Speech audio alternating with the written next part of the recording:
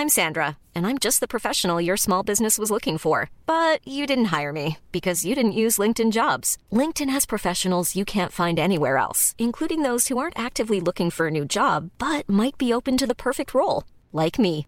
In a given month, over 70% of LinkedIn users don't visit other leading job sites. So if you're not looking on LinkedIn, you'll miss out on great candidates like Sandra. Start hiring professionals like a professional. Post your free job on linkedin.com/people today.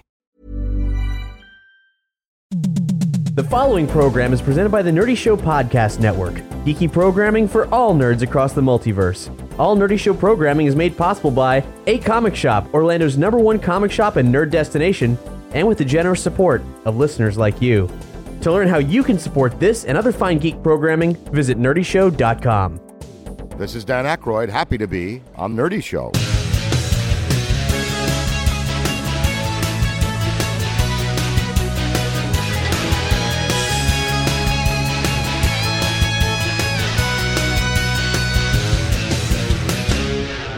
Welcome to Nerdy Show, a weekly podcast dedicated to every facet of nerddom, from comics and video games to science and technology. If it's geeky, we've got it covered. Hi, I'm Cap. And I'm Brian. And we're in a car.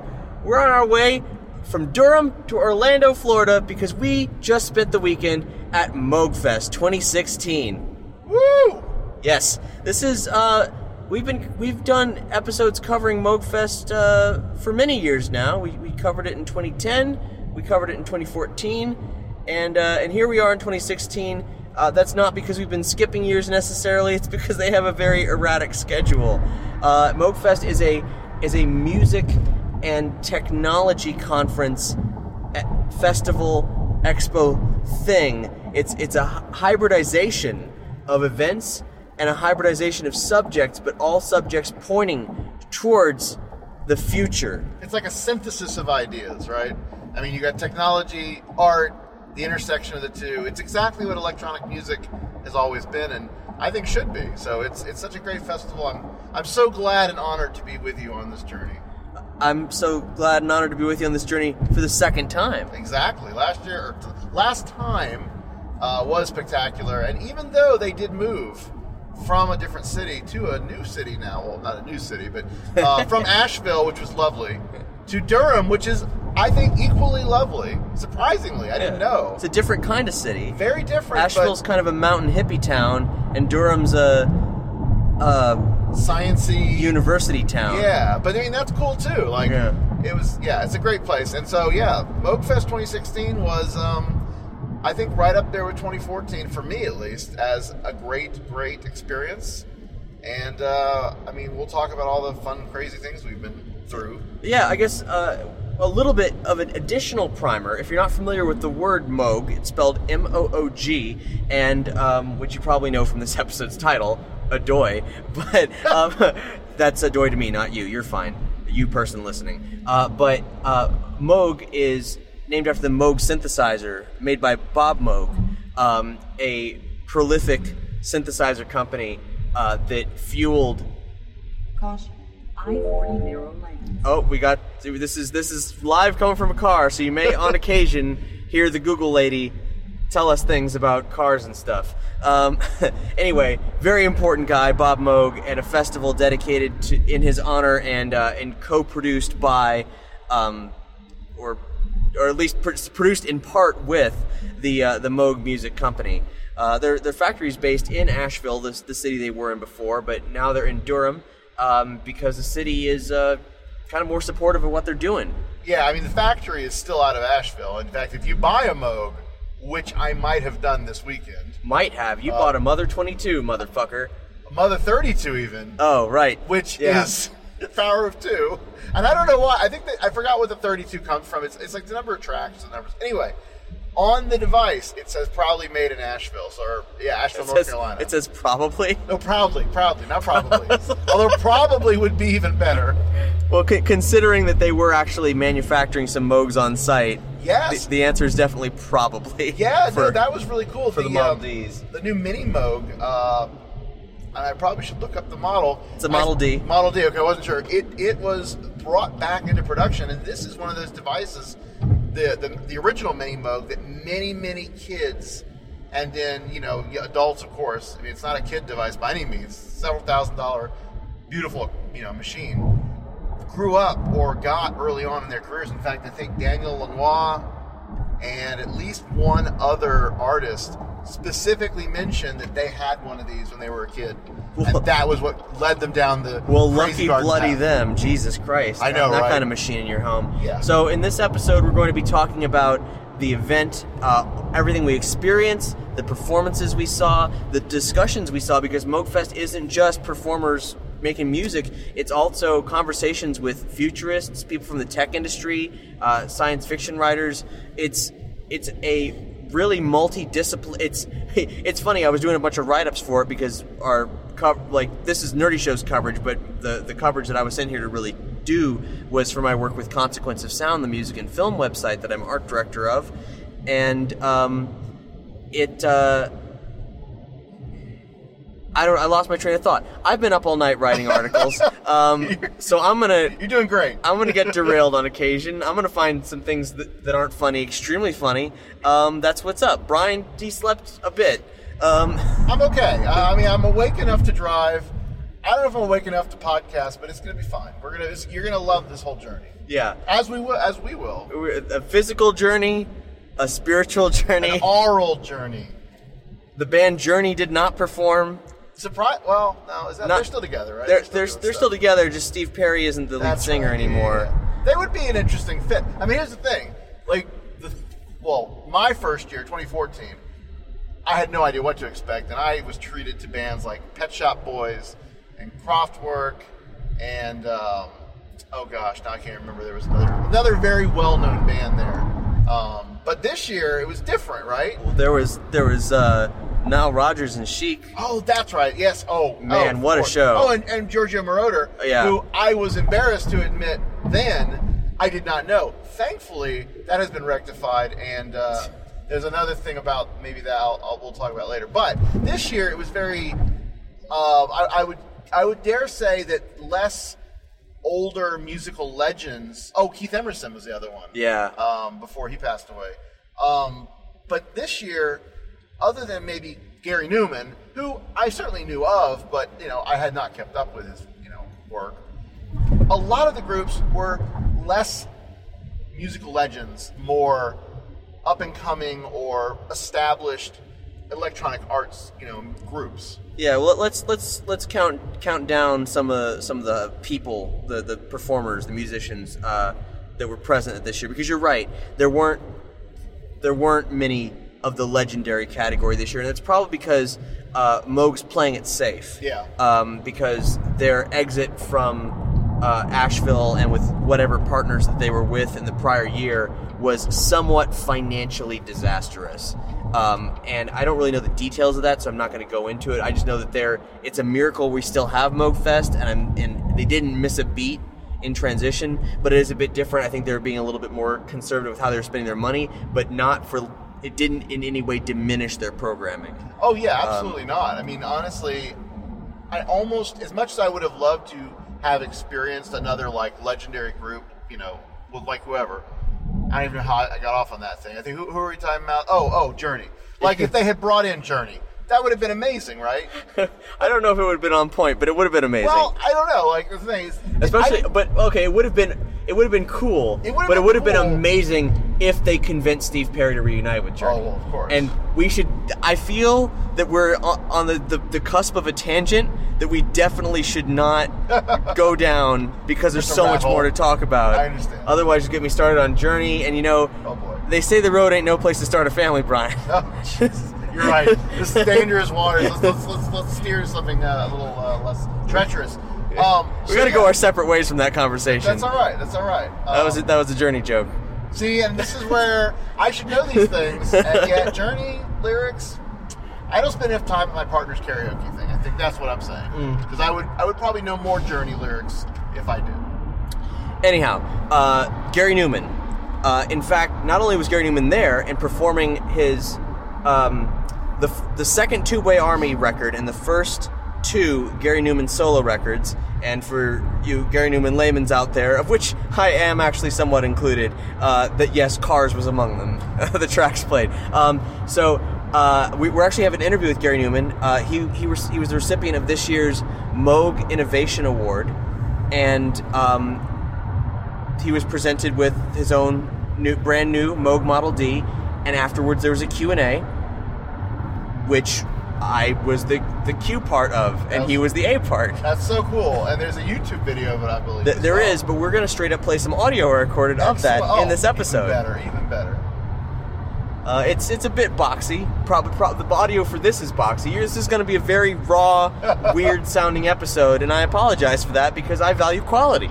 But yeah. So anyway,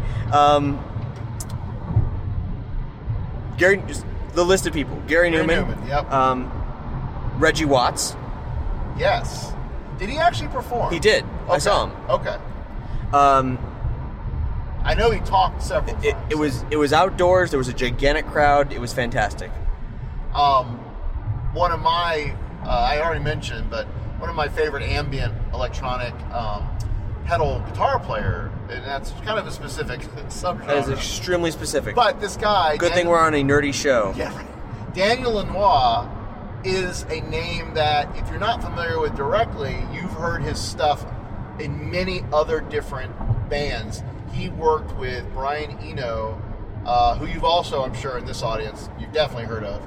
Like, they've worked as producers on albums for, like, U2. I think they did Joshua Tree together with them.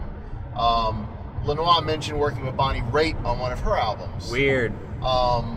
Yeah, like, a lot of... Oh, I'm sorry.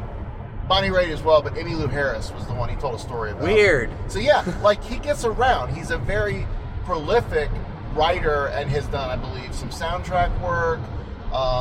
He mentioned in one of the shows what he did. Anyway, so he's another luminary that performed really late. Well, and Laurie Anderson could fall into that legendary artist category, and she actually was slated to perform at a prior Moog Fest and had to bow out early on in the process, as I recall. Oh, wow. So Laurie Anderson not only performed, but there was a long discussion with her on a separate day as well. And if you're not familiar with her work, I'm not sure that you would be. If you're not, you'd have to seek it out, because she's an amazing, absolutely, like, one of my, like, probably, I would say that she's one of my creative idols. And I will admit, and I have many friends who have tried to sort of get me up to speed on her, because I had not really heard much more than "Oh Superman," I believe. Which is a song she did on her 1982 record Big Science, and was by some strange providence an 8-minute long song that topped the charts, even though it was super weird. And like, that is amazing in itself, but like, I had never experienced her before, and I really think she is a profound storyteller.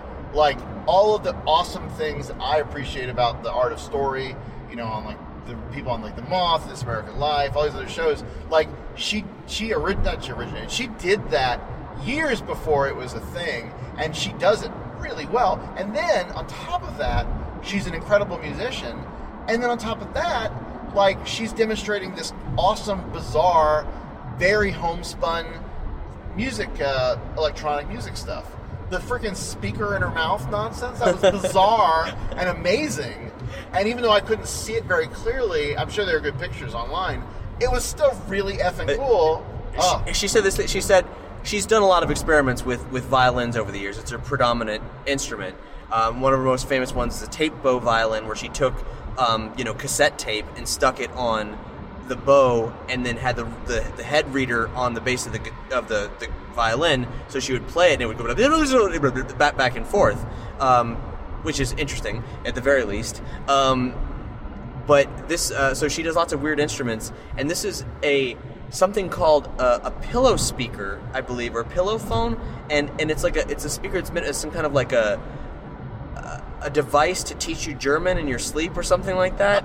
And so she found that if she, like, I guess, remodulated it and stuck it in her mouth and played it like one of those, what are the things that like Peter Frampton box. Yeah, is that what they're called? Talkbox. Talkbox, yeah, yeah. From Frampton Comes Alive. Do you feel like you do? That thing. I don't know, that's kind of sound like Randy Newman, but she puts it in her mouth, and No, she can sing like a violin. It was incredible. It sounded really cool for what she said was a fairly low-cost home job. And I love the story she told about how the glue leaked out at an event and actually, like, cemented it to the roof of her mouth. And she had to rush to a drugstore just to get something from the pharmacist to pry it off.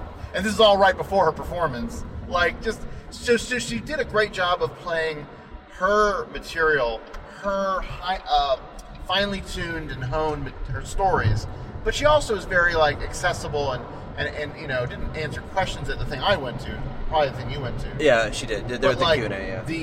The off the cuff stories I almost enjoyed as much because it really showed you the difference between the two performance styles or the two types of material. So I really thoroughly enjoyed that, and I highly recommend if she ever comes to your town or goes to your university, which evidently she goes to Florida a lot for somewhere. The University of Florida has co-bankrolled some of her recent projects. So if you're ever in the Gainesville area, and hopefully she'll come back down there soon, I would highly recommend you guys go check it out.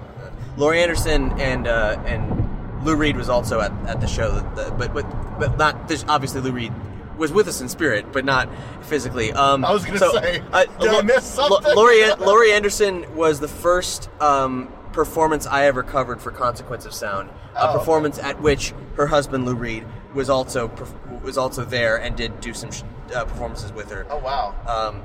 Other quick shout outs to people who were there who you may have heard of: Mike Snow, Jizza, Health Grimes.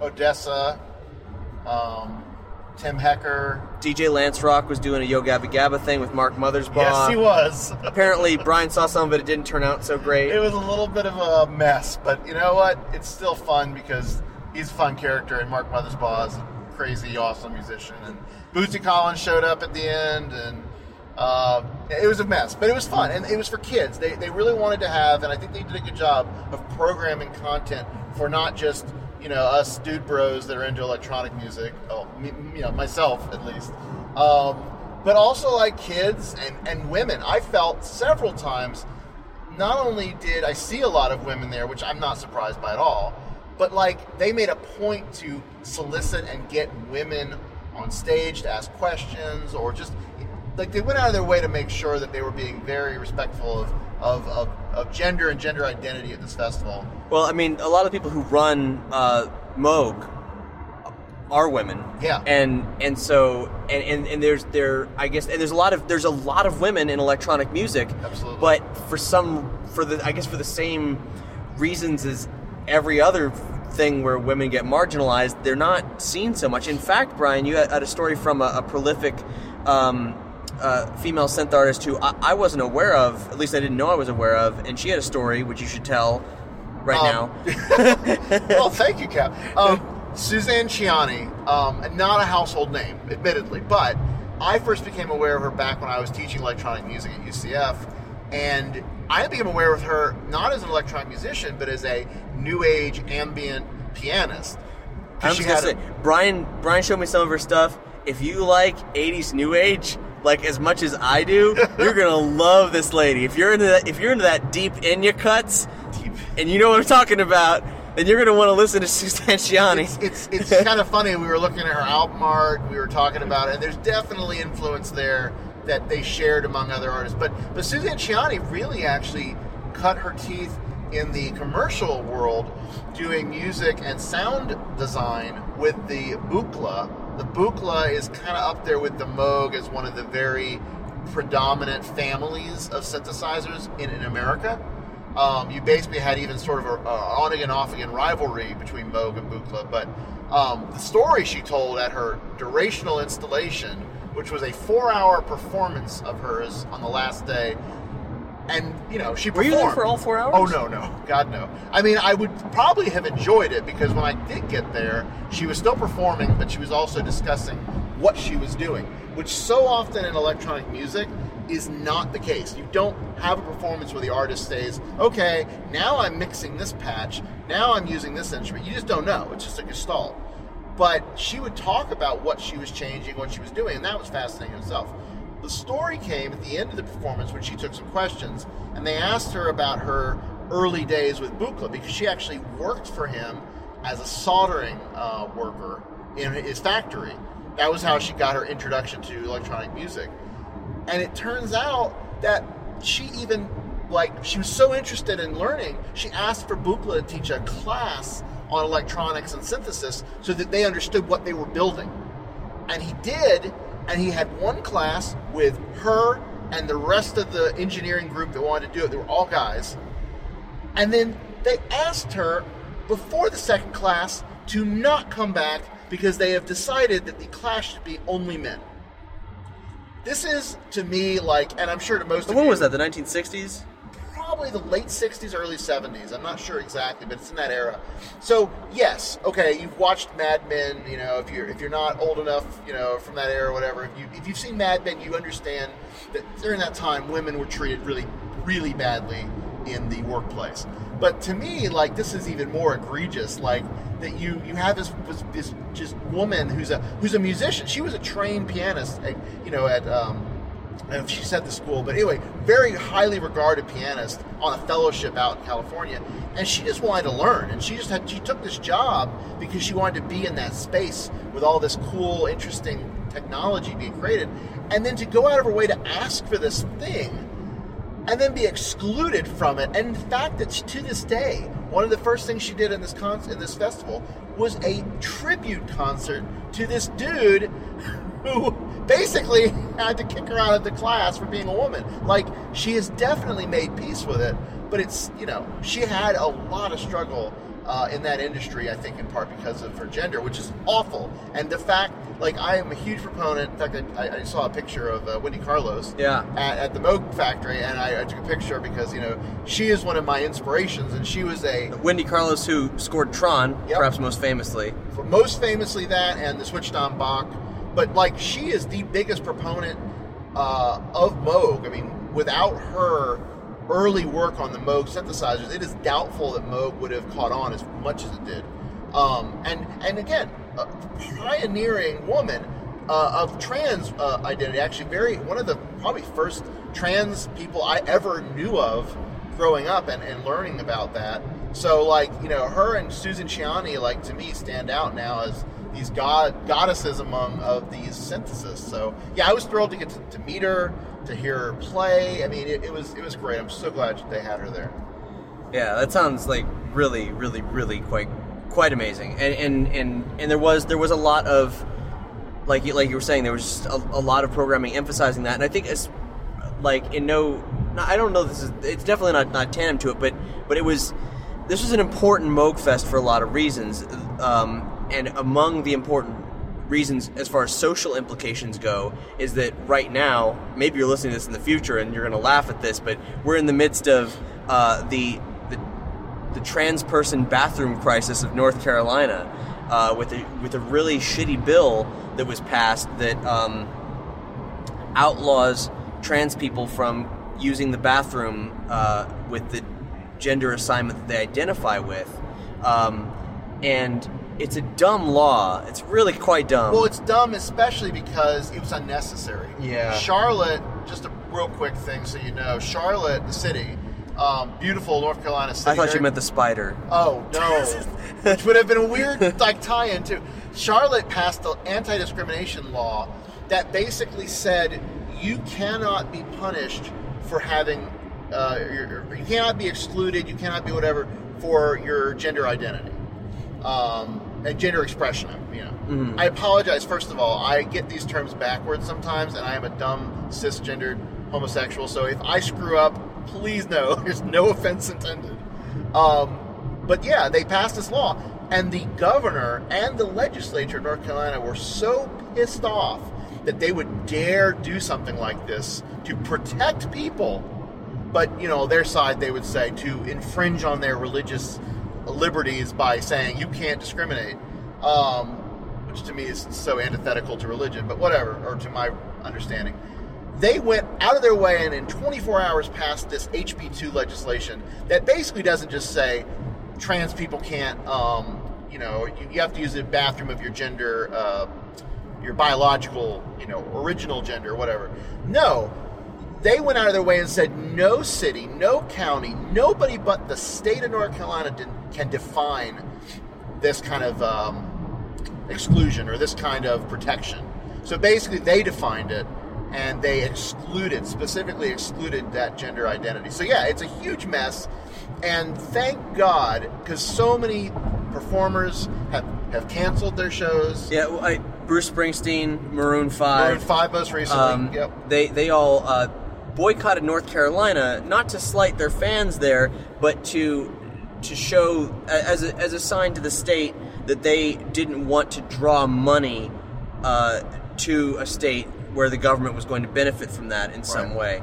And that's a really tricky issue, because while those are important political statements, and it's definitely drawn attention to what's going on there, in the meantime, there are events like MoogFest, like Heroes Con, like North Carolina Comic Con, that are all independent festivals in liberal towns with liberal-minded people. There's many, many liberal cultural centers in North Carolina. It's a fantastic state with clearly, an administration, much like our own dearly beloved Florida, that does not even remotely represent its people. And so MoogFest staged the entire festival. This is really what we're getting to. This is the roundabout point of this whole thing. MoogFest staged the festival as a weekend-long protest of this ruling. Not a single artist canceled, because they all wanted to stand in solidarity with the GLBTQ people there, who the festival was working in tandem with, and so on and so forth. So it was. They even had a couple installation pieces reflecting that or reacting to that. One of them I actually got to see was called Body Scrub, and it was this short little theatric interlude set right outside and involving people going into a bathroom. And this was in the main theater that a lot of the various shows were at. And at first I didn't know what the hell was going on. I see people crowded around a bathroom. I'm like, oh my God, is everything okay? What's going on? And, then of course... Who's shitting blood? Can I see? Oh, yes. and surprisingly, that was not after the night of noise, if you will, of one of the programming they did, where they had some really loud and intense music. What was that dude's name? Ben Frost. Ben Frost. Yeah, you heard a rumor, Brian, that this guy's... and he's like a really atmospheric composer. Frankly, I wasn't into it at all, but apparently his decibels were so out of control in this old theater that plaster was falling down and hitting people. Yeah, I mean, I don't think anyone was injured, but it was one of those things that they actually moved a group out of this venue, Sun O, and that's Sun with two N's and O with parentheses. They moved them to a outdoor venue because they were worried about the decibel levels that they would reach. But then this guy comes in and blew the roof off. But anyway, the bathroom thing, it was like these two people coming in and out of bathrooms, and this one person specifically going in and then sort of being what looked like kicked out. So I mean, set to music, and there was a woman singing at the end, and it was very brief, but it got the point across that this issue is certainly affecting people, and I think galvanizing people, and unfortunately both sides. But MoogFest handled it beautifully. The only thing I'm sad is I didn't get the Synthesized Love T-shirt that they were selling at the event. I missed out. If I had only found them earlier, and it's beautiful. It's got patch cable in the shape of a heart, so it's a really lovely symbol, and all the money and proceeds from it. I think what was the store? It was Urban Outfitters. Urban Outfitters is partnering with them to make this, and it's supposedly available online. So if you look for it, you might be able to find it. But yeah, it was all the proceeds are going to fight this discrimination. And we went to the rally on the very first day that they had in support of, or rather in opposing HB2 at the event. And you got up and spoke very well, I think, and it was really nice to have Brian. Different people representing different communities at this event, and it was unfortunately it was being rained on a lot, so it would have probably had more people if it had been less rainy, but it was still really awesome that they gave that time for that cause. Yeah, a lot of good things happening around that. So let's go to the actual the meat of it. We've been talking for almost 30 minutes on just periphery stuff, though. elaborating at times. Do you guys remember Neil Harbison? He's the world's first government-recognized cyborg. We actually did an interview with him prior to Moogfest in 2014. It was pretty fascinating. The brief version is he was born without the ability to perceive color, and so made himself a cyborg and allowed him to see, with air quotes, color in a really profound way. He has a device called an eyeborg that is drilled into his skull and dangles kind of like a quail feather over his head, and it has a sensor on it that sees frequencies of light from infrared through ultraviolet, so beyond the normal human spectrum, in addition to the normal human spectrum, and transposes those into tones, a full complement of what is it called? A very complex array of tones. You think like multimodal or multi? That is not the word I was looking for, okay. but it's like again, I'm running on no sleep here, so bear with. Anyhow, the Polyphonic. not polyphonic. Damn it! It's in my article on consequence. I did use the correct terminology, and I will refer you to the article on consequence. It's a great article. Trust me. I really. Brian, you contributed to it. I did. I just wrote a little bit of it, but I was really. I'm really thrilled that it captured, I think, very well, especially your intro. Well, thanks. The spirit of the festival in a way that is, it doesn't. It's hard in a brief podcast to really give a true flavor for this show. So that intro touches on a lot of it, and we're trying to as well. But the more you can read up on all these different things and performances, and maybe it'll entice you to come back next year. Yeah, next year. It's already been announced, May 18th through 21st in Durham, and that's really exciting because I wasn't sure if we were going to get a date yet, and we did.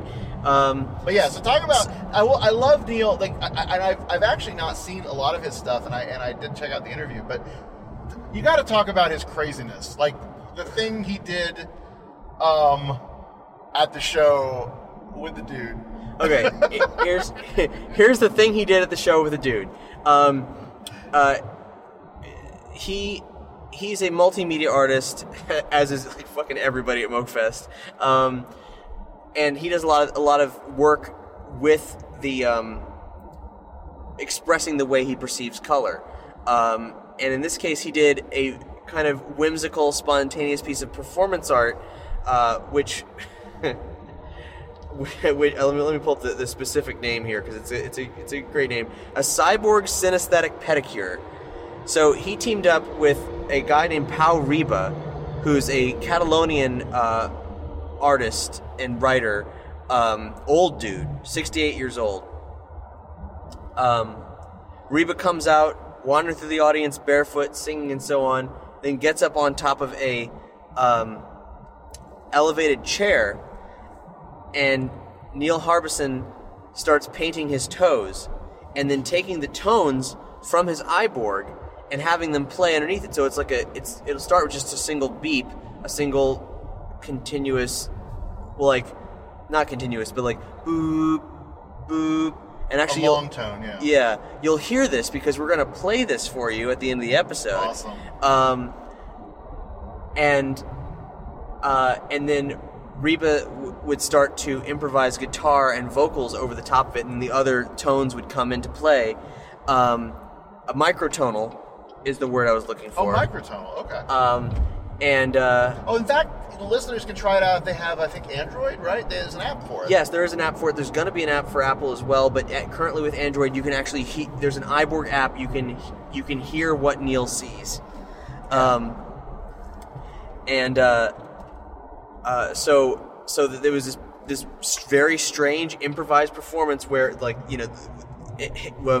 of guitar and tones from a pedicure. That's just like when you were describing it originally. I was like, "Oh, this is interesting." And the pictures. There's pictures too of this, and it's just a great idea. It's one of those performance art things. Again, I'll refer you to Consequences of Sound for the pictures. Yeah, no, they're up there, and it's seriously like I'm sad I didn't go to it just because of the uniqueness of the performance. Definitely only at Moogfest, and probably only ever going to happen ever there. So what else did you see that you really, really, latched on to that you really loved? Oh man, So much, right? So much. Moogfest is a festival exclusively of hard decisions. Oh my God. Well, like we were talking yesterday, the last day of the show, like I had a plan. You schedule stuff out. There's a site now they use, and you pick which ones you want. But life gets in the way. Things happen. And then you don't end up going to the thing you wanted to go to. But then you check the schedule again, and you go, holy shit, I missed this other thing. Or this I didn't even know this person was here. Todd Mackover from MIT's Media Lab originally, one of the first hyper instruments. He's a creator of hyper instruments. And basically these are new ways to perform electronic music. And he did this thing called the Brain Opera, 20-ish years ago that I went to as a kid and totally blew my head away and just made me love electronic music even more. But he was there giving a talk and I totally missed it because there's just little footnotes in some of the programs and you blow past it. Scott McCloud of Understanding Comics was there for a hot second on one little panel.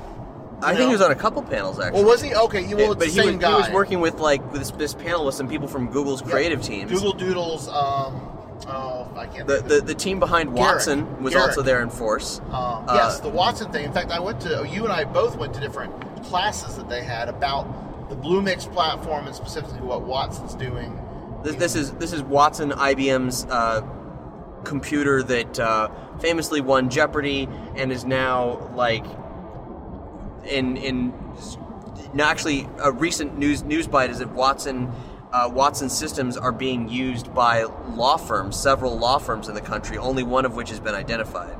Well, I mean, what they're doing is they're cloud sourcing the platform so that anybody who registers, and it's like the AWS thing on Amazon, or it's like other, I think Azure.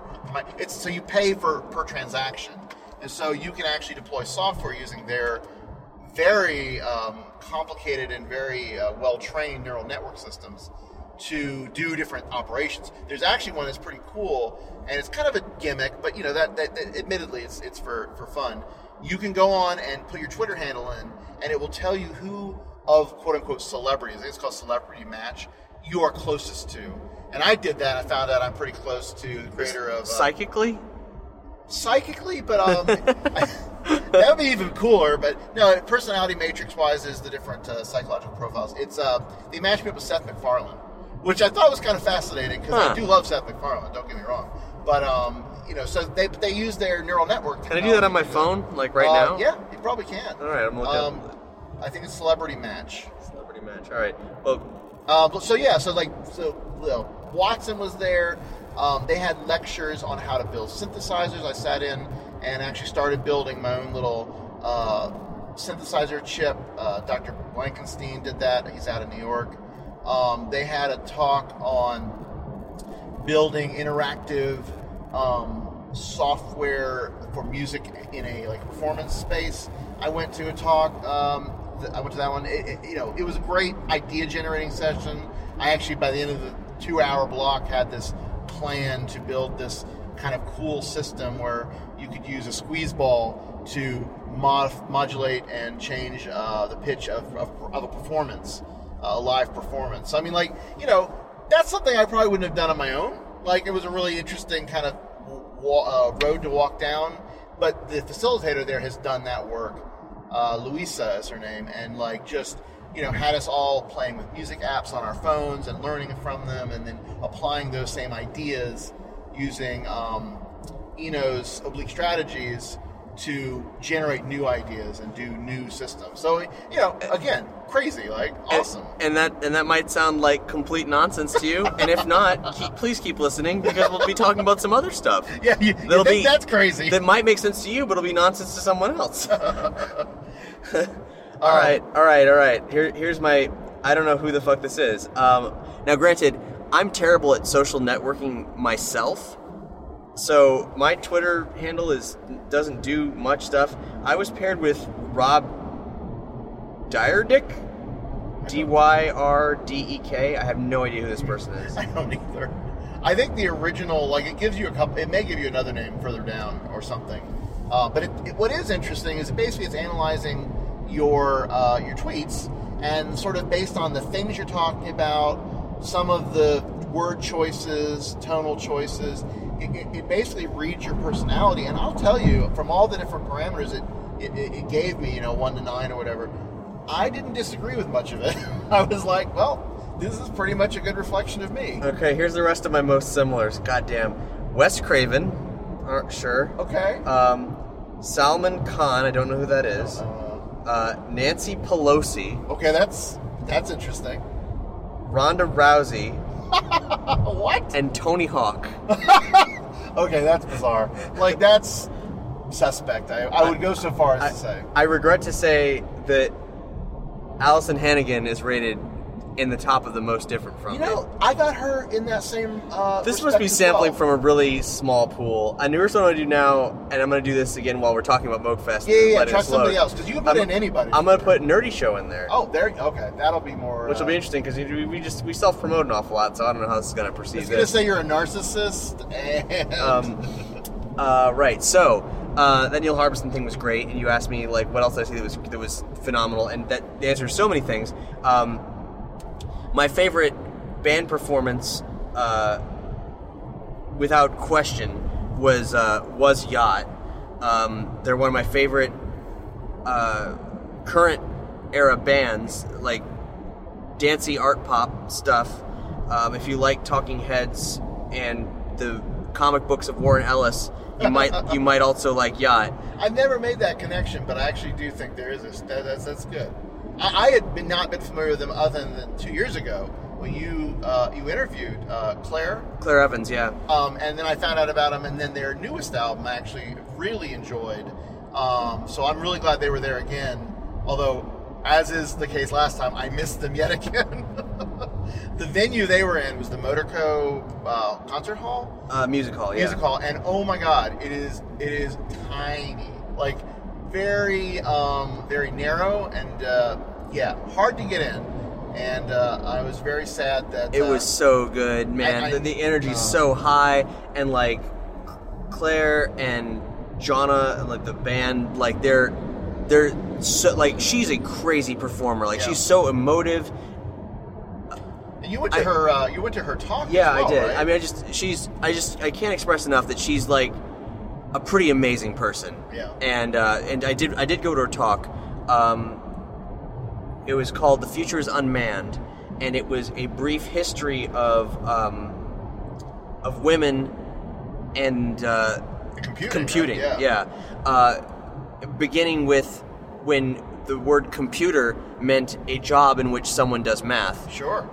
And basically, the world as the 20th century began, and a little bit into the early 19th century was, or late 19th century, was run by women, rooms full of women doing math problems. Yeah, I mean, that is exactly what I was going to say. The first real people, computers, were women, like tons of them. And then even some of the early pioneers that you hear about, Christina Lovelace in some ways, Grace Hopper, I think I get that right. I mean, Grace Hopper, yeah. Like, one of my idols as a software engineer myself.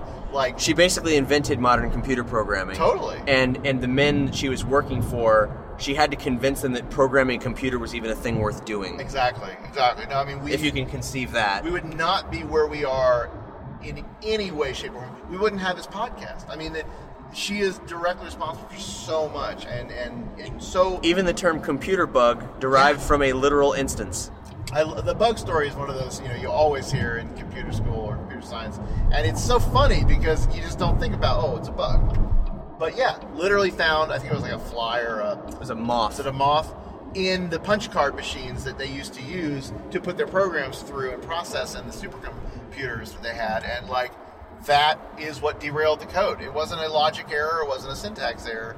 It was a physical bug. I love it. And so Claire's talk spun from not just these early computers, but like to the programmers who then went on. And there was a time where there were the percentage of women working in computers with the real like nuts and bolts of programming and coming up with new ways to wire the hardware and everything. And in the case of like when computers were the name of the job, physically being the hardware, represented far beyond the number of men involved. Yep. And then she took that dialogue all the way to the 90s with the cyber feminism movement and really interesting faces in and around the early internet. Have you ever heard of a group called the VNS Matrix? No. Oh my God. I'm trying to. The future is unmanned is one of their lines. Of they have many like kind of manifestos and so on. It's the future. Future is unmanned is tentatively the name of a book she's writing on this subject, which might come out next year. I'm so grateful that she has taken this, because that is going to be such a treasure for computer scientists and for women who are frustrated with, unfortunately, very still, they're few and far between in some programs. It's better and better every year. When I was in grad school, like there was maybe 2, in our class, but now, and every time I hear more, and even teaching programming, I see more and more women in classes, and I'm so happy, because there is nothing to me that is uniquely one gender or the other about coding that at least should be. She's digging really deep on this, and it's gonna. I mean, just based on the lecture alone, it's gonna be fantastic. Awesome. She's quite a good writer. I would highly recommend her book of essays and interviews, which I don't remember the name of off the top of my head right now, but I've mentioned it on Nerdy Show Book Club. I'm pretty sure. I've almost got it, but I'm not gonna force you to put up a dead air over that. So your favorite performance was Yacht. We'll pick one more performance, and of course, you love Laurie Anderson's performance. Pick one other musical group that you think was really. What surprised you? What surprised me? Let's see. First of all, let me say that I'm very happy with the result for Nerdy Show's assessment of our Twitter celebrity. Oh, nice. We're Pee Wee Herman. Oh. As in Paul Rubin's official account. That's fantastic. Yeah, I'm really quite pleased with that. Okay, good. So right. Okay, I can walk away from this and not feel too bitter. Anyhow, what surprised you? What performance really just you didn't know, you didn't expect, and oh my God, it blew you away? Musically, I don't think I was actually surprised too much. Okay. I had expectations, and they were met or exceeded, but never I didn't have a 0 to 80 kind of experience with any of the musical performances. I enjoyed seeing Mike Snow. I'd seen them before at Ultra, but I think I liked their Ultra performance better than this one. Okay. But the thing in general, that really surprised me was a talk on techno-shamanism. And what that is, in brief, is the idea that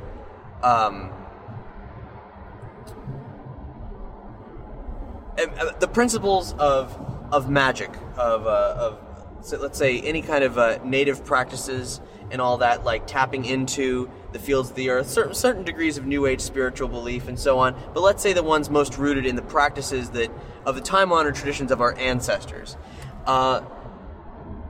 Let's say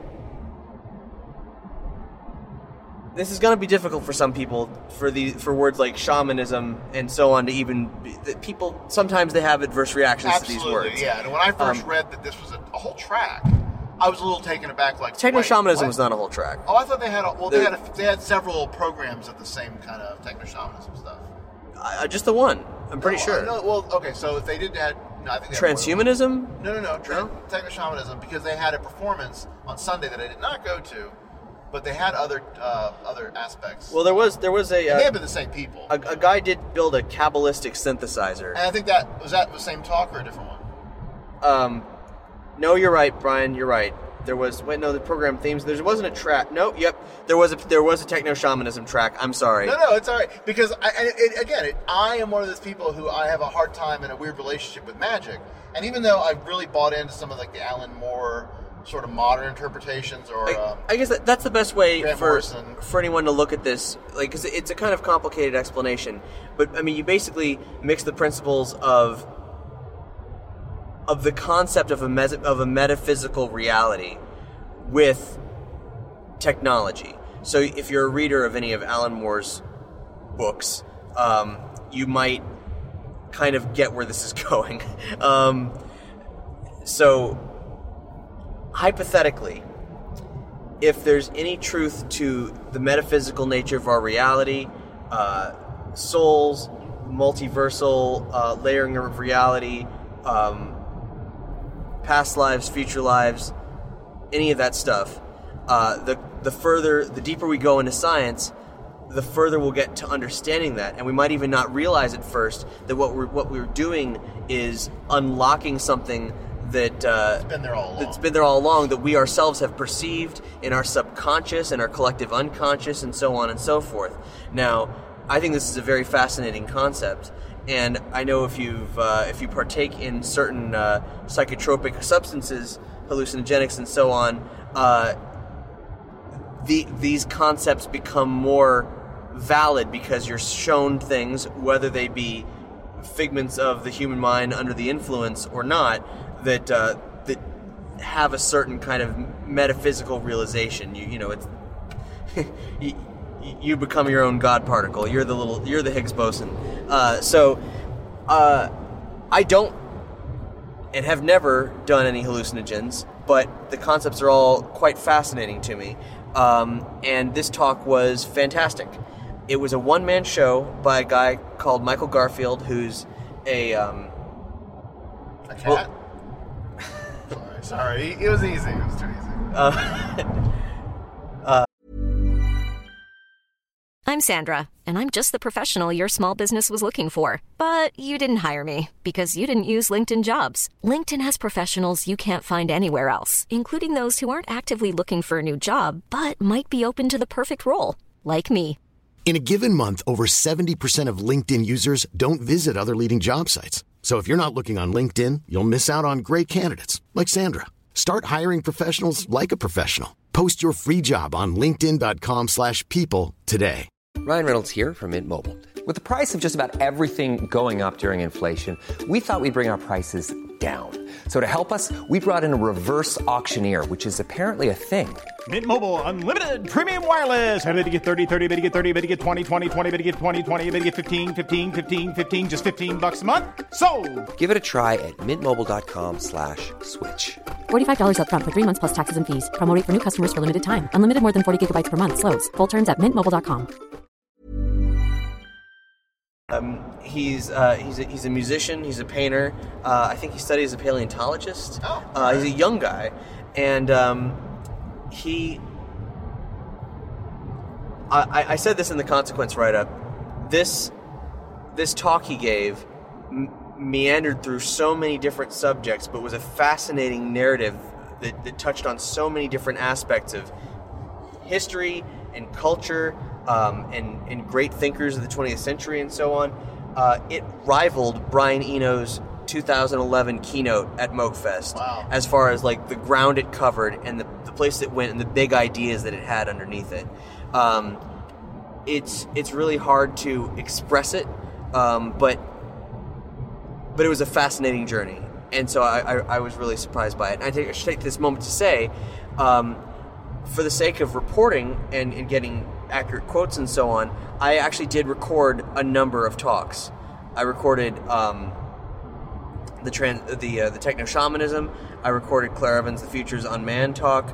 I recorded a talk with Janelle Monáe about the film she's going to be in early 2017, Hidden Figures, which is about the women computers the black women computers who worked for NASA and eventually became engineers and scientists within NASA. Oh, wow. Coming up from absolutely nothing. That's awesome. That's amazing. When the space race made the white patriarchy desperate enough that they would allow that to happen, and some of their finest mathematicians, so much so that one of the main characters, even after the that they had actual machine computers working, John Glenn insisted that she manually check his numbers before he made his flight around the Earth, because he wouldn't have it any other way. He wasn't safe until she did it. Yeah.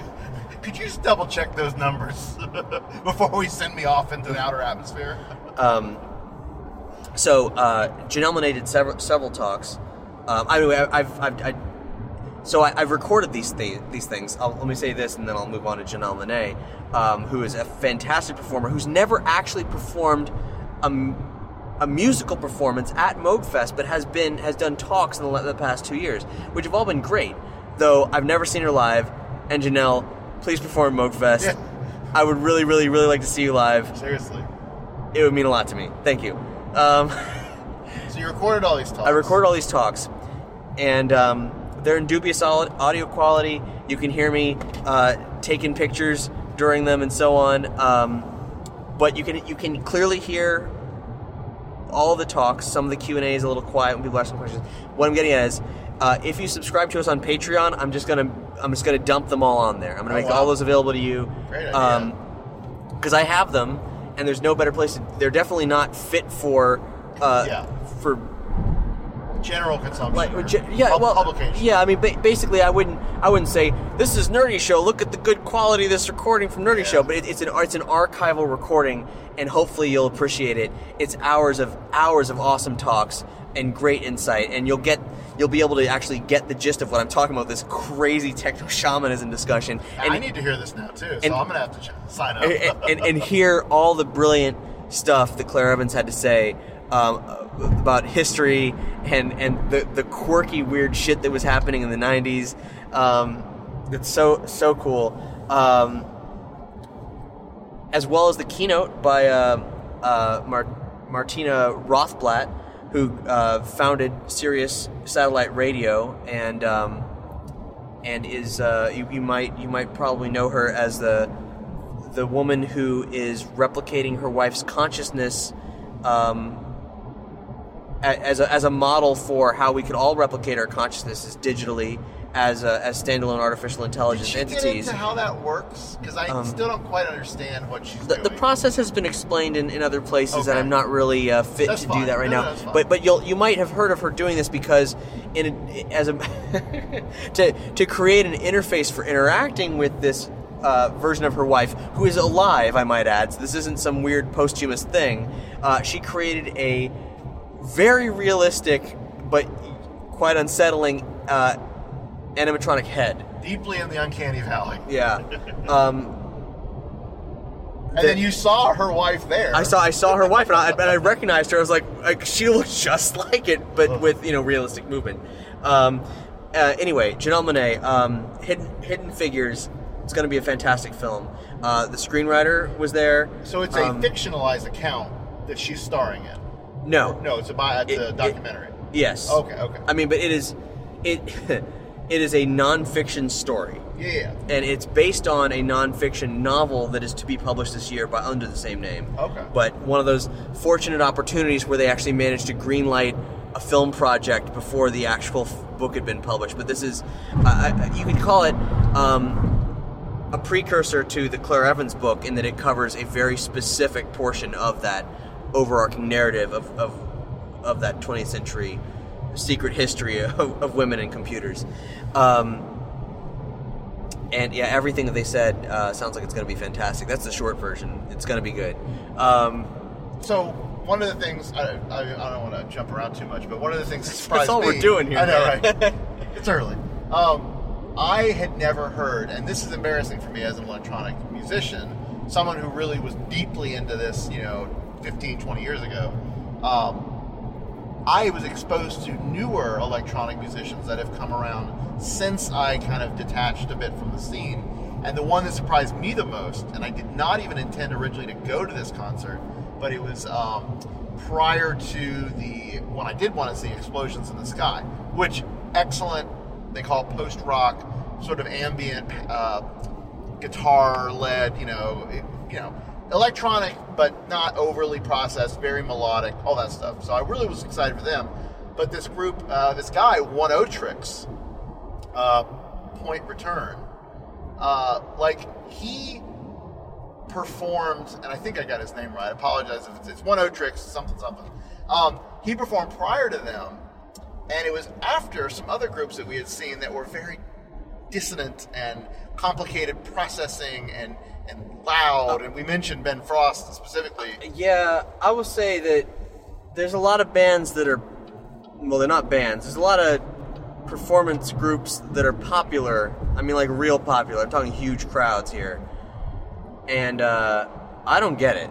Well, and I didn't get him, although what we found out later is that some of his stuff is more melodic. It's just that he sequences this very loud sort of noise palate cleanser. I was seeing there was a lot of music where it seemed like their actual art was not the sounds they were making, but the vibrations that they were making. In fact, they talked a lot about that in the masterclass that they did the next day, tactile spaces using sound pressure waves. And I think that's very fascinating. It just sounds like garbage. Yeah, well, from a music like purist perspective, it's not. It's something new. It's different. I should put on noise dampening headphones. Oh my God! And just let the air fornicate me. Which it's basically doing all the time anyway, and right? Incidentally, I have had that thought before. And a short story will materialize at some point. But not me. Like, it's a proper science fiction. Oh, of course. But so Oneohtrix came on later, and Tim Hecker was the other artist, I believe, in that mix. And Oneohtrix, I read up on him after the show, and I during the show at first I was sort of turned off by the noise quality in terms of its just volume. Thank God I had earplugs that I got from going to the Sun O concert, which is a whole other thing. But I actually really started digging what he was doing, and it was. I later read explaining what it was is taking fake but pop scraps, if you will, cutting room floor items that pop stars might have had. He actually created all those original material and then processed it and made this sometimes very bizarre, sometimes very kind of okay, I see what it is, and sang live through some distorted processing on his mic, and it was just really kind of fascinating. So this is Oneohtrix. Oneohtrix, and I really started to really dig it. That's a fascinating concept. I think that sounds awesome. It's like someone really just chopping and screwing Hatsune Miku or some like commentary on the state of pop and then warping that pop. And that's exactly what he was trying to do. In fact, so much so that the album has a character. And the character is this little girl pop star. And so even though the whole performance, he sang and did whatever, even in between songs, he talked through that distortion, I think, sort of in that character. So it was fascinating. It was just sort of a different thing. And again, I had no idea. And it totally surprised me in a great way.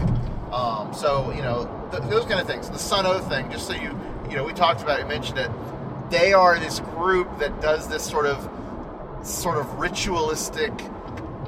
The word Satanist kept being thrown around, and I don't know. I think it's just because they're wearing robes. Well, they're wearing robes, and they got amulets, and they're doing this dark, heavy drone metal. And I guess there are, and some of you listening may know other drone metal bands. I did not, and I honestly admit, listening to it, even though I was up, a ways away from the actual pit, was very loud and very drone-ish. So that was not a surprise because I had been warned, but it was a new experience for me, and I now know a whole new genre that I had never heard of before. So this is the great thing about Moogfest. You go and now I notice. Stay the hell away from it. Well, yeah, there's that. But I mean, it exposes you to things, even by accident, sometimes that you would never have encountered out there in the wild, or you might have. But this is just a great chance to throw yourself into the mix. Yeah, and I mean, it is a fantastic collection of material. And Gary Newman did not surprise me that he put on a great show, but he did put on a great show. Yeah. I watched him perform the entirety of Pleasure Principle. It was wonderful. Speaking of, it's been You've been waiting a long time if you've been waiting for this, and I'm sorry. Let's cut now to my brief interview with Gary Numan. Thank you, everyone.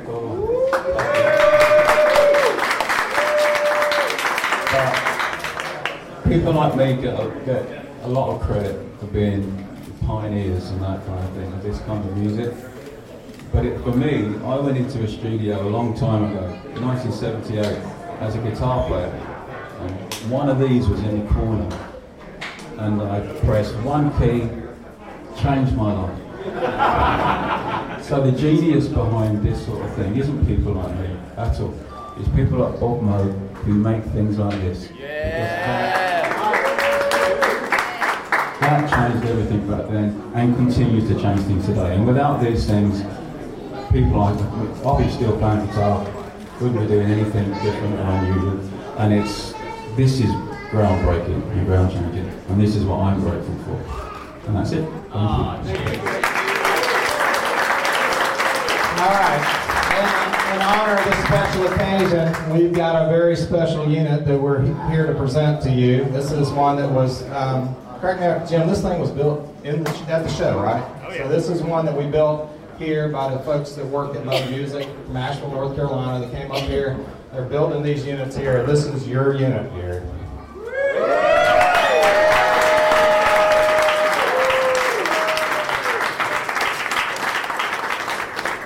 At this point, I will turn it over to Cap. Congratulations, Gary. Thank you. Thank you. So, very grateful. Very grateful. This Model D is hooked up to play. If you have any interest in noodling, feel free to go right on ahead. No, I swear to you, I noodle in private because I'm pretty sure. You see this? When I first started using this thing that I mount like contour, and I had absolutely no idea what any of that meant. I still don't, really. I'll be doing interviews with tech magazines, so what do you think about this filter and that filter? I have no idea what they were talking about. I've been blagging it for 38 years now. These things, to me, are very important, but my interest in music is noise, sound, and it doesn't really matter to me whether it comes from a synthesizer or where it comes from. I said this before actually, dragging a bit of concrete across the ground and recording that.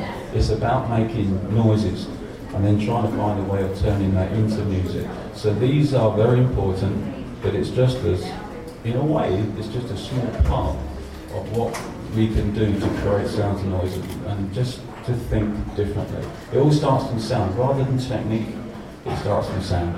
And as I say, these are a very important part of that. But they are only a part of that. I still love you. It sounds like you work intuitively then. Amateurishly, I would say. Do you recall the first Moog you ever owned? Yeah, one of these actually. I made 3 albums before I could afford to buy one. I used to rent them. My total time on these after I think I've written. I had 2 #1 albums in Britain. And 2 #1 singles, Cars, and that had done its thing. But then the money still hadn't arrived, so I was renting these for so many hours a day. And my not knowing how they worked was a real problem, because I only had them there for a few hours. I was trying to quickly figure out, get some noises that I like, record them, because the band was coming to take it away. So it wasn't until, I think, the end of '79, and the money started to arrive, and I started to tour properly. And I had 10. I had 10 of these. I had 2 keyboard players, I had 2 or 3 each. I had a couple down the front. Guitar player had one, even the drummer had one. Bass player had one. And we had, I think, 5 Polymoogs. It was amazing. 22 cents all running live on stage. And a man whose job was just to keep them running. That's all he did, fix them. But it was amazing. It was very exciting. That sounds brilliant. Now, you've been the progenitor for a great many synth-based artists. I'm wondering who you think carries the Gary Numan banner the best? Like who's derived their sound the most from you as a Moog innovator here? I would never dream of saying that. But in terms of who I admire, I would say Trent Reznor. Yeah! Far and above. He's very kind what he says about me, and I'm very grateful to him for it. But I think he took a spark from me and turned it into this whole different animal, and took the whole thing, and still does actually. You know, the man's a genuine genius, and he can play, which makes all the difference, I think. But no, he would be the one. Now, you announced in April that you're working on a new record. I'm sure it's still quite early, but what can you tell us about that project? It's really early. I don't know, I kind of like the heavy industrial end of electronic music. You know, mixing it and merging it with the conventional instrumentation, but the electronic side is the core, obviously. That's kind of the way it's going at the moment, but it is very early. I mean, I should have had about 10 things ready by now, but I've got 3, I think, so I'm way behind. I'll keep touring. I love touring. I go out and tour all the time, and I miss it. This is being out on the road. It is by far the most fun side of it. I think being in the studio is the most satisfying from a creative point of view. But there's nothing like being out on the road and travelling the world and having the excitement that comes from shows and so on, and turning those ideas that you've had in the studio into a reaction, an interaction between you and the people. It makes it's a massively different side of the business. And I do love them both. I do miss time when I'm not doing it. Gary, congratulations. I hope you're going to put this Model D to good use. Oh yeah. I'm so grateful for this. Thank you very much. That's amazing. Thanks to Moog Music. Thanks to Moog Fest. Thanks to Gary Numan for absolutely everything.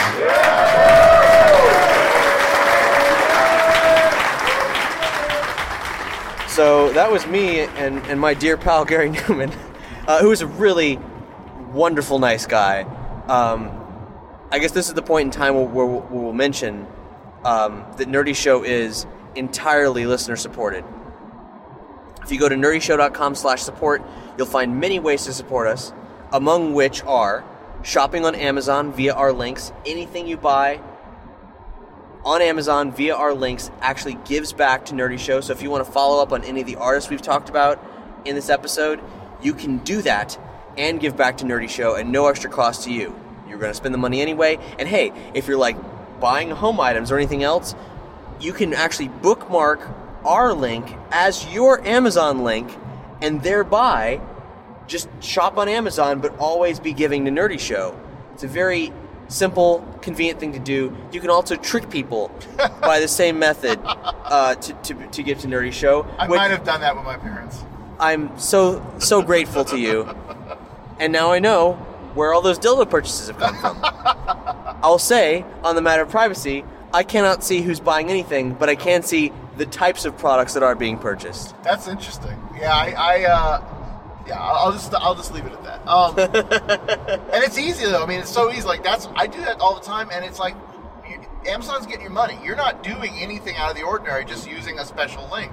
So yeah, please buy some stuff. There's also a way to support Nerdy Show with no money whatsoever involved, and that is rating and reviewing us on iTunes. Rating is the easiest. It's just a 5-star rating for this show, the Nerdy Show Network's feed, or any of other shows on the network. And if you do choose to, you can also leave a review, which is even better because rating and reviewing on iTunes increases our presence on iTunes. And one of the things we're actually working towards, genuinely for all of our feeds if we can, but let's say for the Nerdy Show Network feed, which is I think we have the network-wide feed that encompasses all the programming we release, has about 70-something, 80-something reviews and ratings. If we get to 250, I know that's a little bit ways off, but if we get to 250, based on some stuff we've read, that puts us at the next threshold of increasing return. So the amount of visibility that we hit at that point based on iTunes algorithms would be a magnitude increase. Wow. That would then get us even closer to bigger and better and badder things. That's just for the ratings, right? Yeah. That's I mean, so you can give a review, and that's still like that. That's even better. But if you can just go on and do a rating, that would be huge. Yeah, please. I mean, and for all the shows that you like on Nerdy Show, including mine, Flame On, do it as well. Just because we all want to see more visibility for these programs because we feel like we do pretty good content. I mean, this might be the exception in the car. Yeah, if this is your first episode, congratulations on sticking with it this far. Thank you very much. Don't review this. It does not sound. This is not even. We have a studio. This does not sound like our shows. But seriously, this kind of programming, being a podcast enthusiast myself, is rare to find. And when you do find these like gems of shows and networks like Nerdy Show, you got to spread the word. It really helps. Tell a friend. Post, retweet, repost, reshare us on all your favorite social media sites that we're on. Just get the word out for us because we don't have a big marketing budget. It's practically zero. We're a labor of love, if you didn't know that already. And these kind of things that are totally free really, really make a huge difference. But if you do support us on Patreon, that is our number one source of income. It keeps the lights on and gives us the opportunity to incrementally grow at a slow and steady pace towards the opportunity to improve the network, to do new cool stuff, and we have a ton of perks available, including very soon, as of this episode's release, like I mentioned, the entire archives of all the conferences that I recorded at MoogFest. So yeah. There's so much more where that came from.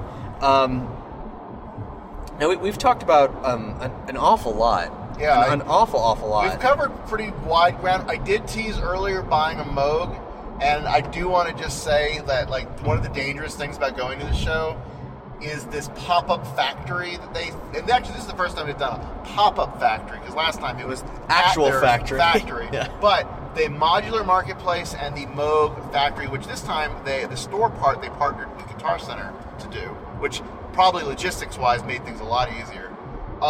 They have all of their instruments, pretty much anything they make that they have quantity in stock, and they stocked up. You could get a Theremin, which I just checked online is actually out of stock in a lot of I think one of the stores I looked at. A Theremin is like a theremin, but like a badass, like simple. It's Moog Theremin. UFO. We if you go back to our 2014 coverage, we talked about this because I was obsessed. And so much so that I actually bought one shortly thereafter because they had not actually stocked it at that time, I believe. So they have those, and they had those in plenty. I saw lots of people coming out with those. But one of the things they introduced in the last 2 years is a new modular synthesis sort of entry-level module called the Mother 32. We mentioned it earlier, and it is a very affordable, fully analog Moog modular synthesizer in the Eurorack format. I didn't know about Eurorack. I feel like I completely missed the boat on this technology and this standard, but now I have become obsessed and sort of fascinated by this very, very inexpensive, comparatively to the old ways, of doing modular synthesis. Patch cables, racks of knobs and lights, and just fun. And that marketplace, they had that there, and of course I was tempted. It occurs to me these are very steampunk instruments. Like, granted, there's no steam involved. There's circuitry involved, but patching. The way they look, the fact that you do patch together like an old telephone switchboard, it's very retro, if you will. It's an analog synthesizer. It's not the digital keyboards that people are probably used to. No, and it does support MIDI. So MIDI is the standard that you use, and it's actually kind of an old school 5-pin serial cable. But it does support that, so you can connect it up to all of your digital devices and sequence with it and do all this other stuff. But the really cool thing is that it is expandable and that you can buy additional modules from Moog or from many other companies that are all compatible, and then you can build this awesome sound and sequences of sounds with these different modules. So yeah, you were making Zelda noises last night. I was having some fun with it, and it is always delightful when you're twiddling knobs to find a sound that you recognize, because it's not like you're selecting pre-selected sounds. You're actually modifying pitch and amplitude. You're crafting that from like 30 different dials and settings and options. Yeah, and so when I came upon, just from playing around, having a little bit of understanding of the theory, but just diddling my knobs, if you will, late at night, as I want to do sometimes, I found that sound, and I found a couple that I didn't share with you, but I mean, those are really cool moments. But the better moments are making new sounds that you've never heard before, and that's what Chiani got into, talking about the Buchla and her love now of these Moog. In fact, she played several of the mothers connected together in a rack, which was just awesome, and she produced amazing sounds. Like someday I may come up with something comparable, but so like that's really another fascinating part of this convention. It's again financially dangerous for me to come to these places because this is the second time. I'm 2 for 2 now. I'm buying new synthesizer toys, but again, it's just you don't get to play hands-on with Moog equipment ever. Really, they don't have them in showrooms as much. Unless you go to their factory in Asheville, you're not going to get a chance. And the showroom in this pop-up factory, plenty of places to play and watch them build these awesome synths. Yeah, and it's cool. Trust us, it's cool. If you have no interest in music whatsoever, trust us, it's fun and weird. I can't play. I'm fucking rubbish. I've never had any formal musical training, and the stuff I do doesn't necessarily sound good, but I enjoy it. So consider that. Now, in closing, I want to throw out something that I didn't have a chance to talk about in the Consequence of Sound article, which again I will refer you to, dear listener, because it has a lot more details and it's a little bit more concise than my scatterbrained, sleep-deprived bullshit I've been spewing right now. But there was a panel that Neil Harbison did with he had his old pal Pau Reba there. With his painted toes. With his painted toes, chilling. I did see him later in the festival, and they were still painted, so I was glad that they didn't just, He's a cool guy. Yeah. Now, let me talk about Pau Reba real quick. I don't know much about him, but I know that he's an eclectic weird artist, and he actually discovered Neil Harbison because he saw Neil. His wife saw Neil on TV, and she said, "Oh, come look at this." And Pau had done a manifesto on the cyborg because he believes that in this modern world we are all cyborgs. Right now, you and I are mutually a cyborg. The difference is that Neil has implants, and everyone else in the world, with a couple exceptions, use explants. Oh, okay. So by virtue of being in a car or having a watch or something, we augment ourselves in a way that we rely on technology, and depend on it in a symbiotic relationship in a lot of ways. But the difference is it's really primitive. It's something we get into and out of and take on and take off and so on. But that like the late 20th century and on is a society of primitive cyborgs. I mean, certainly our phones and our smartwatches now and the Google Glass type devices that I'm sure will resurface someday in a better form, like all of those things, iPods going a little further back, Walkmans, I mean, these are all enhancements to our senses, right? Yeah. So of course we're cyborgs. So he did a panel, he moderated a panel, and Pau does not, he doesn't speak very good English, so he didn't say much. He did read a piece he did on cyborgs, and Pau Reba apparently has a Facebook page where his stuff is available to read in English, which is interesting. But they were on this panel with 3 other guys. One dude, Daniel Locke, is a zoologist, and quite frankly, he hardly said a word, so I'm not even going to talk about him anymore. But there were 2 dudes, BJ Murphy, an activist, and Rich Lee, a biohacker, a.k.a. Grinder, for all you Dr. Sleepless fans out there. And these guys, they really rubbed me the wrong way. They had some good points. They weren't universally tools, but BJ Murphy, he's fighting the good fight. He's considering that people who are augmented now are going to have as probably a certain degree of as much hate as transgender people are having. For example, he's a complete nut bar, but the politician, the would-be politician, Andy D. What is it? There's a guy I talked about a couple episodes ago on Nerdy Show. Basiago, Andy Basiago. He's a guy who's a write-in candidate who says that he's traveled through time in the past via government experiments. It's very fascinating. It's very fascinating stuff. It's a good read. You're making a face now. I have not heard this. Trust me when I say that you have to look this guy up, because it is everything he's saying is fucking hilarious and weird. Awesome. But the one thing he said, like, there were some moments where I'm like, oh yeah, actually, like, in spite of all your crazy, I kind of agree with this point, except for this one thing, which is that he wants to fight against the transhumanist agenda and preserve the sanctity of the human body. Oh Lord, of course he does. Now I'm in no hurry to modify myself, with the exception of if there was some kind of a nano thing that could correct my, frankly, quite atrocious metabolism, I probably would. Because it's hard to be fit. I don't have a lifestyle for that. I don't know. I hear you. It's got to be a full-time... That's a whole other discussion. I will not go down that rabbit hole. Anyway, so... how did I get there? So, anyway... B.J. Murphy, probably a good guy, but he and Rich Lee were kind of playing off each other in a... Whoa, we're about to hit a traffic jam. If you're wondering why the sound of the car is changing, it looks like it is a complete dead stop here. Yay. Yeah. Oh, but it's very brief. Like, we're right at the calamity, so we'll just see how long it takes for this to get cleared up.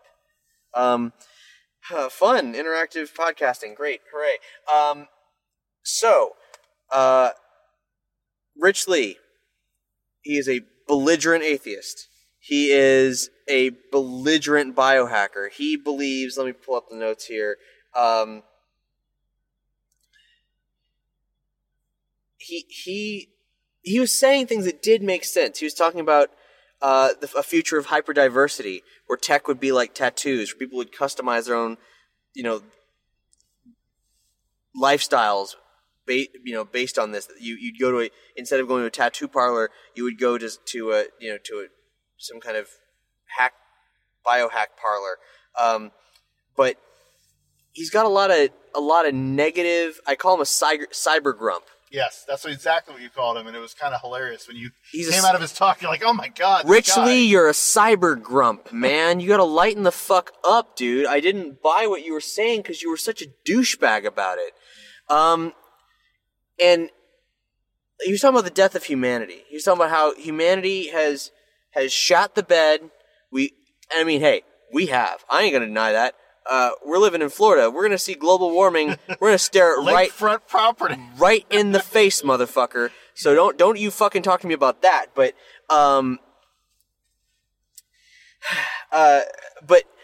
that humanity as a species is basically like humanity's garbage. These are not his exact words. We've screwed up. The only option is to his perspective on being a transhumanist is to say fuck you to humanity and all that we've done. You're garbage, and I'm going to forcibly evolve myself to something better than you, and that evolution will come through biohacking. Now, I feel like there's some aspect of it I just quite don't get, because if the meat that you're augmenting is still human meat, I don't feel like you've really transcended. If you can't pass your augmentations genetically down to your descendants, and then maybe someday you could. And he was talking about genetic modification to some degree, but I don't know. It was very frustrating. Bit of a downer, a bit of an angry, And there was an audience member who said, "Hey, hold on a second. What you're talking about going to space. You're talking about the necessity of like how people can't." This is a very, very interesting point they made. That the only real option for humans to live in outer space is for technological and biological augmentations, because there's some things that happen in microgravity that just disturb the human body for long periods of time, and that made a lot of sense. Okay, so we're going to have to like genetically augment humans, or maybe make a stash of replicants and get a Roy Batty's up there, causing trouble. And I don't remember where I was going with that. Shit, I'm guy fading. Was just grumpy. Right, he was grumpy. But I'm sorry, guys. I'm legitimately stumbling through the darkness here of my own mind. But well, I'm also fascinated by the spectacle around us as cars peel off the road and go back to the other interstate that's nearby because this traffic jam is not moving. Yay driving. Yeah. So in I don't know. Oh right, audience member. That was the thing. Oh, audience member. They're like, he challenged them. Yeah, they're like, I think I can't remember. This audience member was like, "Look, you're talking about going to space, you're talking about all this stuff. You're talking about privilege. Like, this is a privileged thing. Now, like you're talking about your sci-fi fantasy. We have a response going off into space, abandoning Earth, because that's what they were basically saying. Like, we got to go into space. Like, we fucked Earth. We got to augment the fuck out of ourselves and go into space. Now, hold on a second. That doesn't make sense." And this person was saying what I was thinking of. Like, we have a planet that we have harmed egregiously. Right. But it's perfectly good. And if we have the technology to augment our bodies to the point that you're saying, we have a responsibility to at least try to fix our home base as we expand simultaneously. There's no reason we can't do all this at once. Right. But then also you're talking about this like shitty boy science adventure fantasy that you've got here of going off into space, and that you're saying like belligerently saying in some respects. And again, they did make good points on occasion, but that's the only option. Yeah. That's the future. Yeah, I know, and it's nonsense because, like you said, I mean, you read sci-fi books where Earth is now lost because humanity abandoned it, and then you come back and hey, it's a paradise again because humanity left it and they left it alone and it healed itself. But I mean, the fact that we're here now and we're here for the foreseeable future. Let's be honest, this isn't going to happen overnight. That these spacers, I think to borrow Asimov's term, are going to go off and do their thing. Like, you have to work with the planet you got. And right now, that's what we have, and we need to deal with it. So I'm glad someone challenged him on that. And it's privilege because, you can afford and you can prioritize this, but there's so many people who can't and need that planet. Here's his shitty rebuttal. He to a point similar to this, or maybe exactly this point. He said, technology has had a bigger impact on society than ideology ever had. He was saying fuck your your belief system, your good nature, anything going on. The only thing, humanity's goodness or kindness doesn't matter. It's only our technology. And it's an interesting point to make. It's a very bold statement. It might not even be his. I have quote marks on it. These are my really sparse notes here. But he did make it interesting. Their rebuttals to that question sucked, quite frankly. Uh-huh. And Neil was really passive during this whole thing. Those two dudes had were the dominant personalities in the room. But they did have he did have an interesting point in that distribution in the future. He said, no matter the schism, rich and poor, military and civilian, when we find something profound new technology, I promise we're gonna fucking steal it. So saying that, even if we hit, substantial class divide and, mass poverty and so on, that biohacking will persist because the good technology will fall in the hands of the hackers. Sure. And so on and so forth. But I also got to say, if we're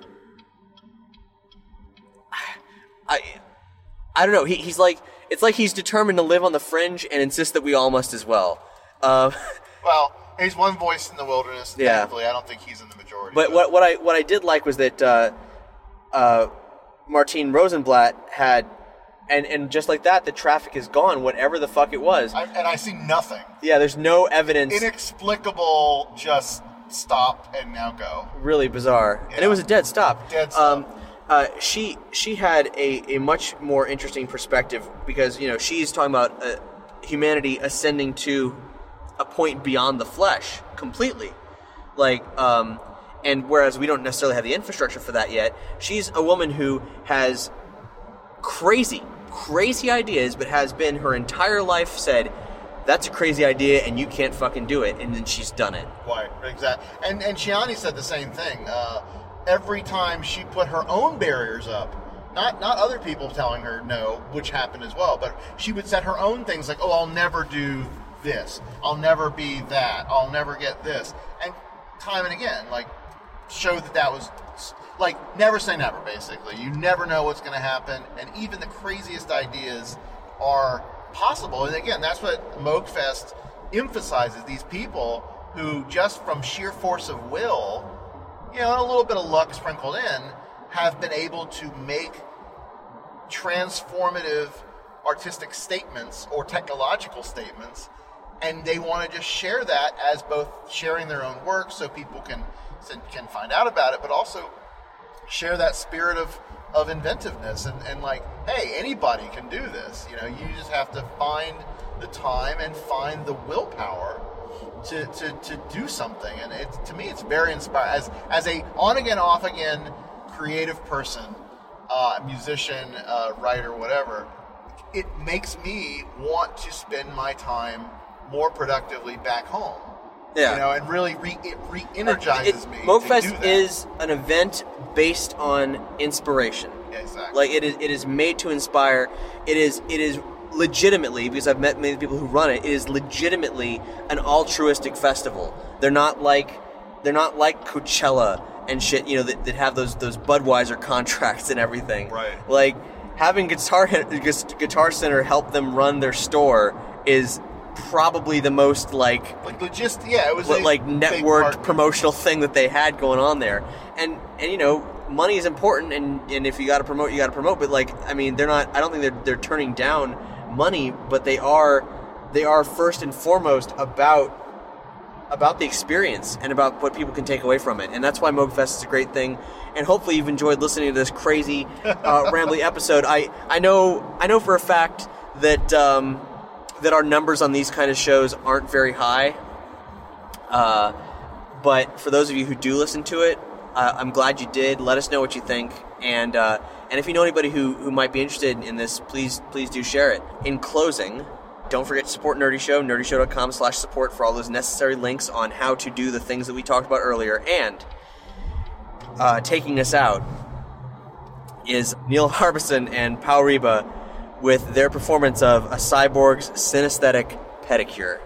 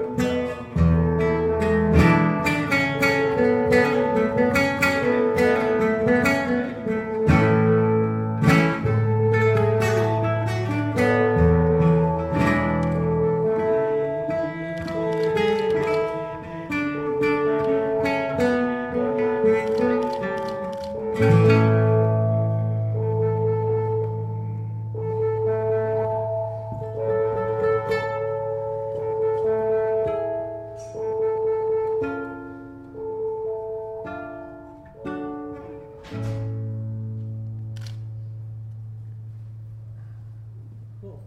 Well, there's like a...